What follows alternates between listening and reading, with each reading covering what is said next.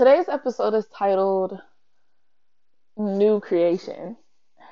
And if you are a Bible reader like I am, then you already know where I'm coming from. I'm coming from 2 Corinthians 5:17 and 18. Therefore, if anyone is in Christ, he is a new creation. The old has passed away. Behold, the new has come.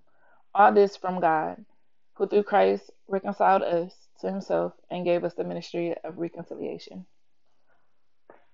So, the reason I wanted to talk about being a new creation, or the reason I wanted to talk about this verse or verses, is because, like, lately, because of the quarantine, I've been stuck in my thoughts.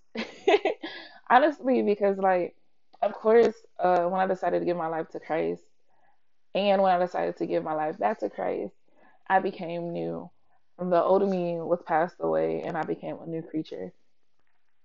But, like, if I'm honest, sometimes those thoughts, they creep back up. Those temptations creep back up. Those memories, they creep back up.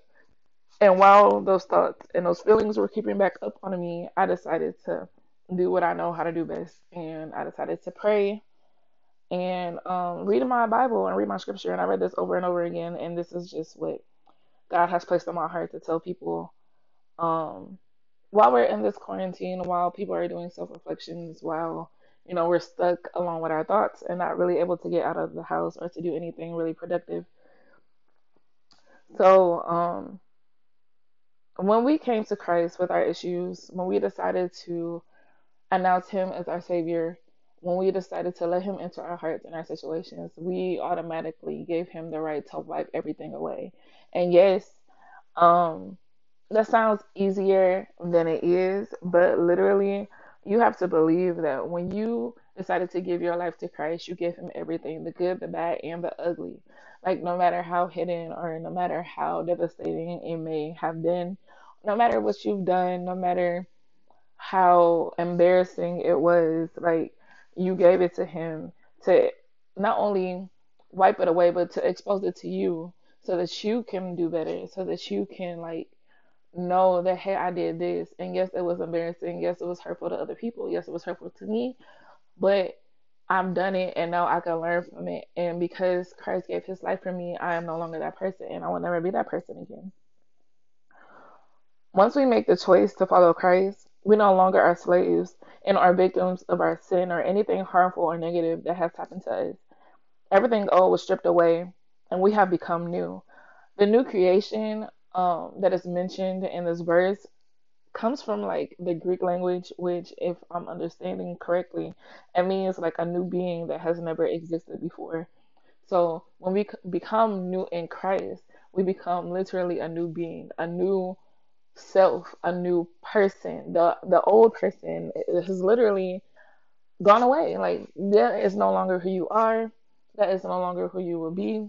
That is who you were while you were in your sin, while you were in your hurt, while you were in your pain. But because you gave your life to Christ, because you allowed Him to enter, you are now a new person and healing and hope and freedom.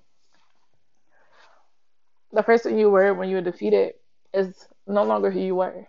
You are now the person who is victorious. The person you were in your failure is no longer who you are. You are now a new person in success. The person you were in your hurt is no longer who you are. You are now a new person in healing. Stop dragging around the old things from the past into your future with the new you. They no longer belong to you and to the new you are. Leave those where you left them. Leave them at the altar. Leave them at the cross. Leave them in the hands of Jesus. As humans, we have a bad habit of going back and picking up things that we gave God in the first place. And I'm telling you, I'm encouraging you to leave those there today. Do not go back and go get them. Do not go back and put them in your pocket. Do not go back and try to hold on to it, because in the end, you're just gonna hurt yourself. You're just gonna hurt your ministry. You're just gonna hurt your future. Leave it where you put it and trust God with it.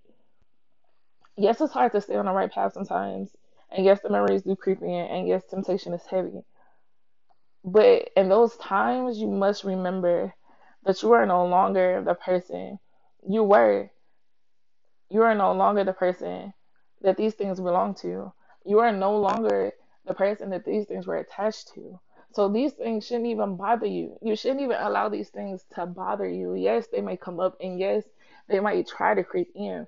But in those times, remember who you are now.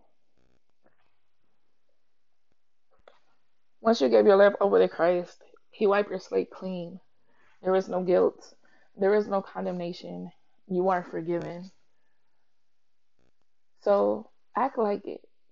When you decided to give everything over to Christ, every bad, ugly, every hidden, embarrassing situation, you were immediately forgiven. He died on the cross so that we didn't have to deal with the guilt and the shame attached to our sin or our hurt.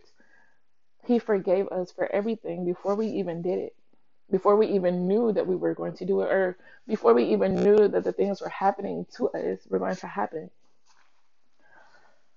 So that's really all that I have for you today. Like, I just want you to remember that you are a new creation.